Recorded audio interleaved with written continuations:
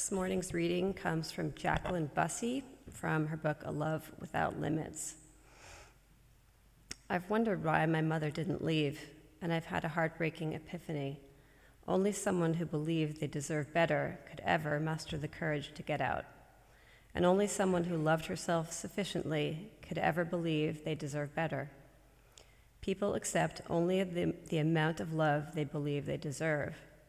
My mother accepted a life of tiny love because she believed that it is exactly what she deserved, and not a teaspoon more. Much like an anorexic starves herself because she wrongly believes she is fat, my mother deprived herself of better because the low way she was treated matched the worthlessness she wrongly saw in the mirror. My question assumed that my mother loved herself enough to imagine that she merited more, which of course she did not. With all my heart, I believe that God's love without limits wanted more for my mother than for her to be walked on. Contrary to what we might expect, a love without limits does not say to those who abuse other people, "Do anything to me that you wish, and I will stay with you." Instead, it says, "Yo, here's the door. My self-love's too big to be in the same room with you." Sometimes, especially in situations of abuse, we have to draw boundaries to protect ourselves from harm. I know I sound like a hypocrite here. All this talk about broadening love's bandwidth, stretching the canvas, erasing the circle, no asterisks, no exceptions, and now I'm talking about closing doors, walking out, saying no, and drawing lines in the sand. Yes, I am, and I must. A love without limits is not a rug or chair on which other people can stand or sit. It is a chandelier. A chandelier casts equal light on everyone in the room, including yourself. My friend Helen Beth once attended a retreat on centering prayer, a prayer technique that uses a lot of rich vivid visualization, in order to help people heal. The retreat leader asked participants to picture in their mind's eye a person who would seriously hurt them by transgressing a personal boundary, physical, emotional, psychological, sexual, anything. "Can you see that person in your mind?" the retreat leader asked everyone present. "Good. Now picture the boundary they have crossed. Picture it as a fence. Can you see the fence?" Everyone nodded from behind closed eyelids. "Excellent," said the retreat leader. "Now I want you to muster your strength and do something brave. Kick them out." "That's right, you heard me. Kick them right on out of there. Kick them out, back, across that fence, and straight into the love of God."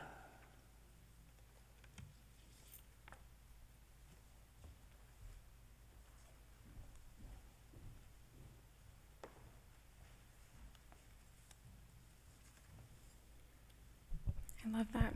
Kick them right out into the love of God.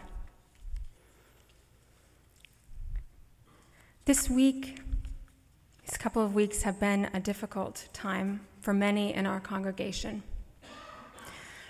Early in this week, I attended a celebration dinner that was a celebration about the repeal of the Don't Ask, Don't Tell Act. Familiar with that? Right?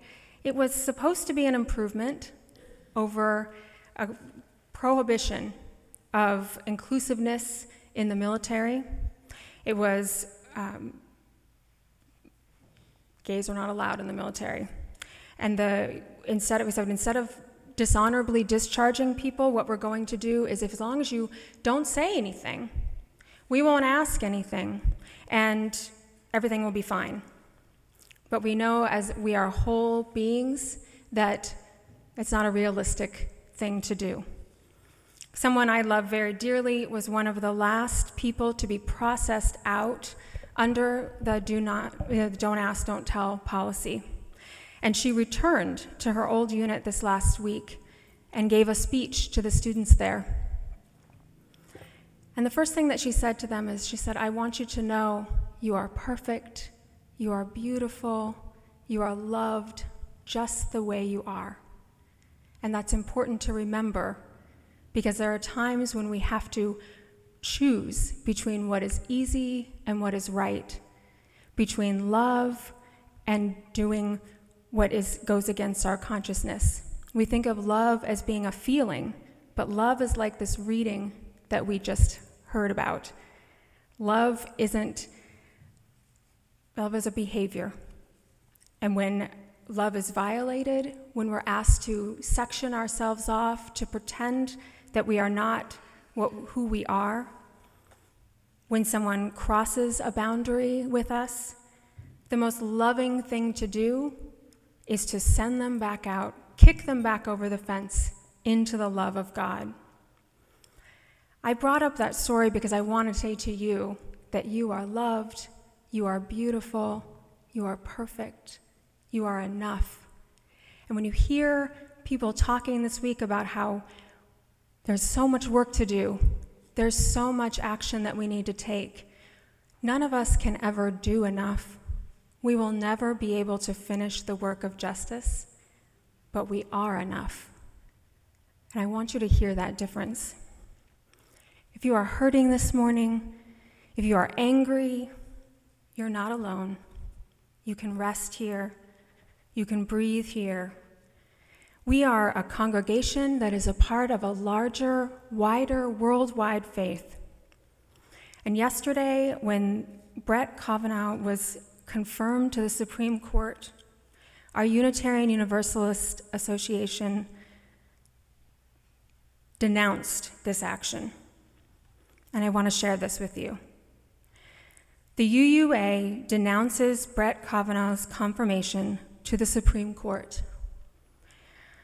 We believe Professor Anita Hill. We believe Dr. Christine Blasey Ford. We believe survivors of sexual assault and sexual harassment. Because we believe survivors, we cannot be silent. We cannot be silent about the profound harm in confirming Brett Kavanaugh to the Supreme Court. The Senate's decision is an affront to every survivor of sexual harassment and assault. His confirmation tells survivors that their pain and trauma do not matter. How can survivors believe in justice when sexual assault is normalized by our elected leaders? Although we are profoundly disappointed, we're not shocked. This confirmation mirrors the unapologetic, toxic masculinity of this political moment. President Trump openly mocked Dr. Ford after her testimony, which isn't surprising to us either.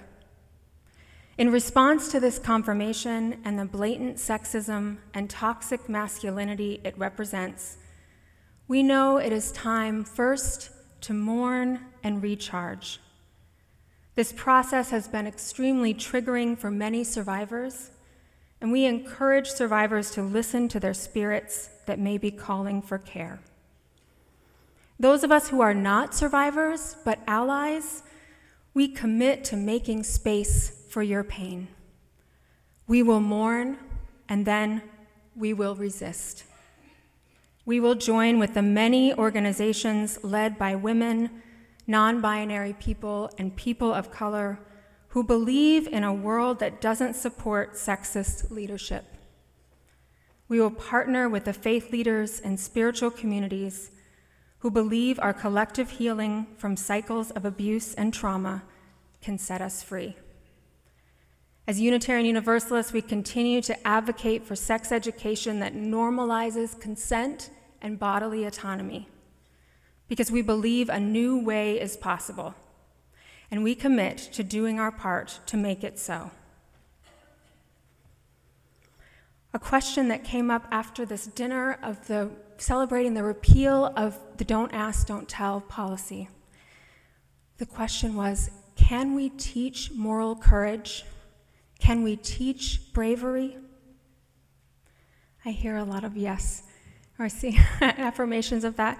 I hope so, because I think that's why we're here, because we believe that we can. We don't often think about how it feels. What is the experience of being brave?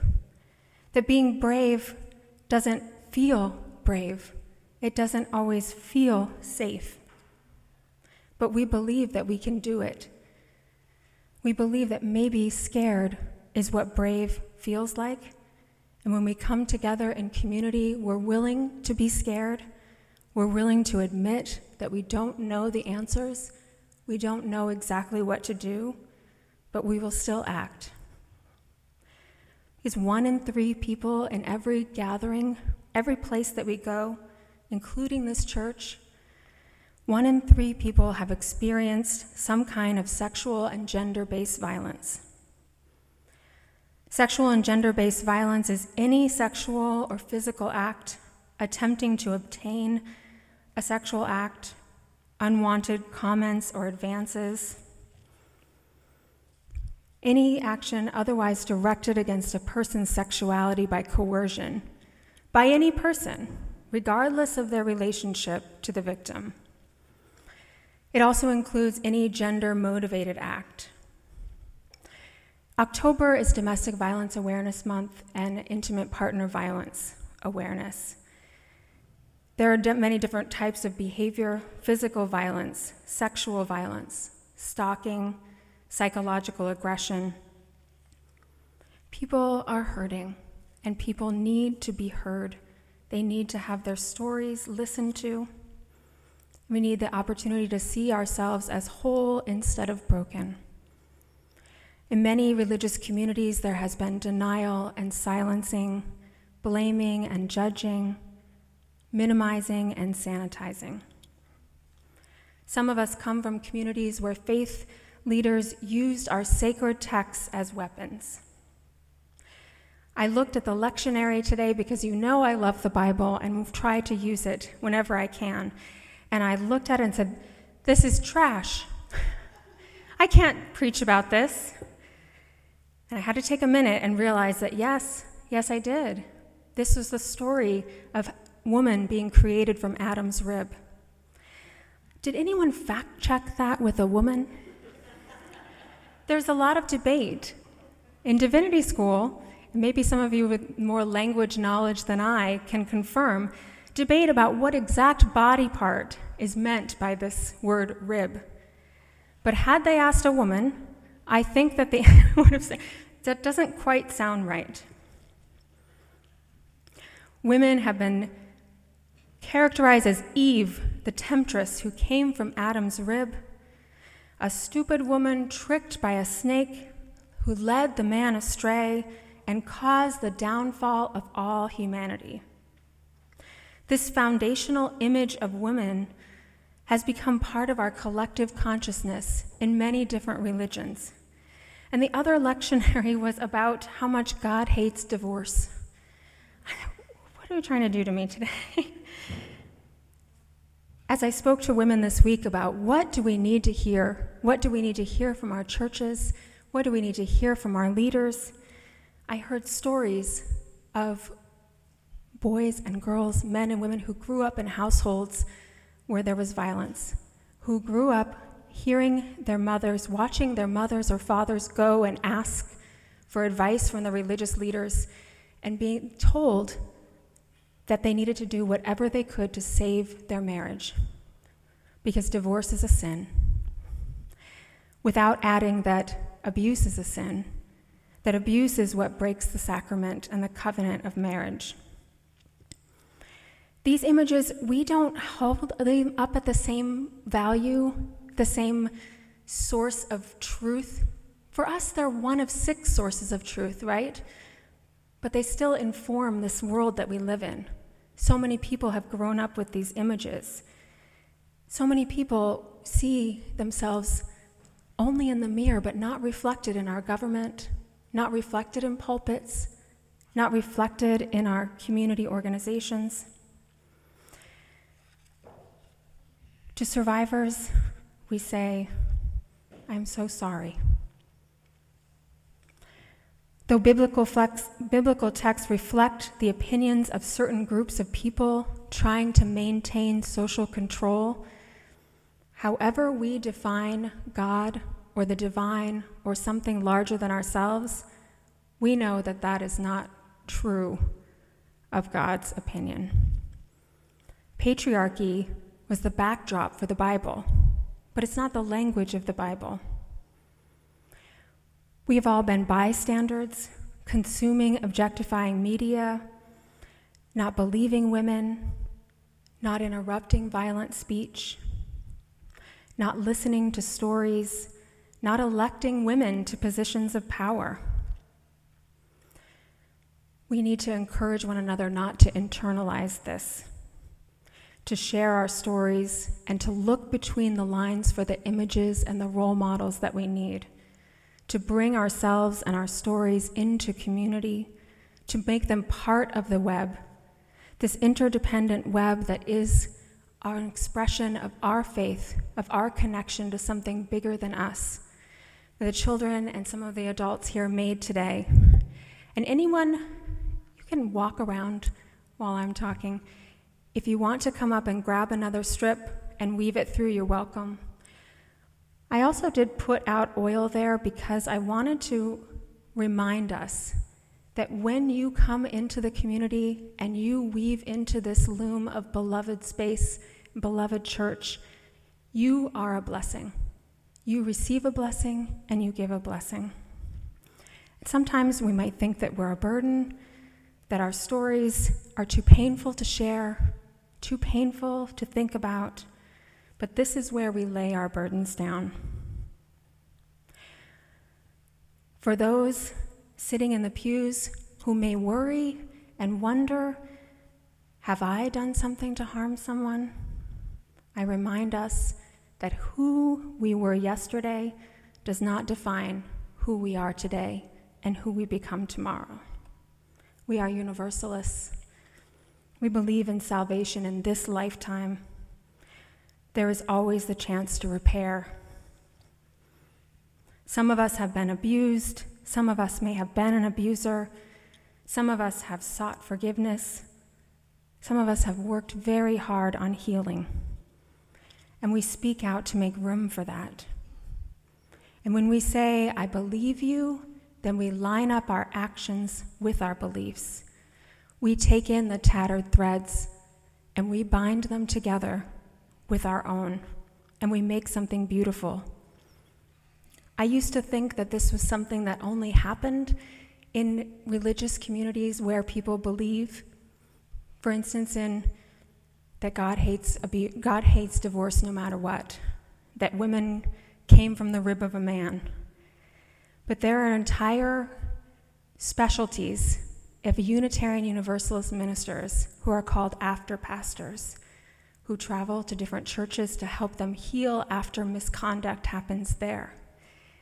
Abusers are smart, charming, talented, wonderful public speakers. They're the ones we know, not the strangers.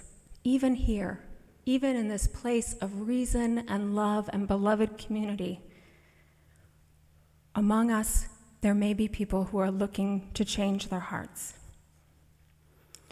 We pray together that as witnesses, as bystanders, as survivors, that we can step up and push through the fear, that we don't remain silent. We give prayers for hope and healing and responsibility. We offer our stories as a calling for us to notice one another, to notice changes in our behavior, notice who might not be showing up anymore and who we may need to reach out to.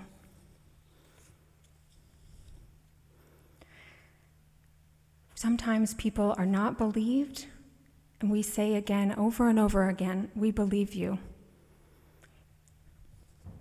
That we want our children to be conditioned to be strong and courageous, decisive and proactive. We need more of you to sign up to be OWL teachers and keep working our beloved religious education teachers who teach that there is a full range of expression for gender. There's a full range of expression for sexuality. We know that our safety is not a women's issue. We work to exercise our privilege to promote and elevate, to lift and center marginalized voices. We follow people who have experienced what we want to learn about. We say, I don't know is a valid answer. And we have conversations like Reverend Nathan is having on the 21st to gather together and say, what is there to be done? Here's what I've learned. Here's how I've grown. We remain teachable and we share it together. We pray by moving our hands and our feet, because community is our principle of interdependence. It's how we respond to individualism and violence and oppression, where we rise above the myth of individualism and independence. We respect the interdependent web of all existence of which we are a part, because we know that our lives and our hearts are bound up together like the fabric on the loom. This is the spirit of our lives, the ground of our being. We dedicate our shared community life to justice and healing and hope together. And so it is.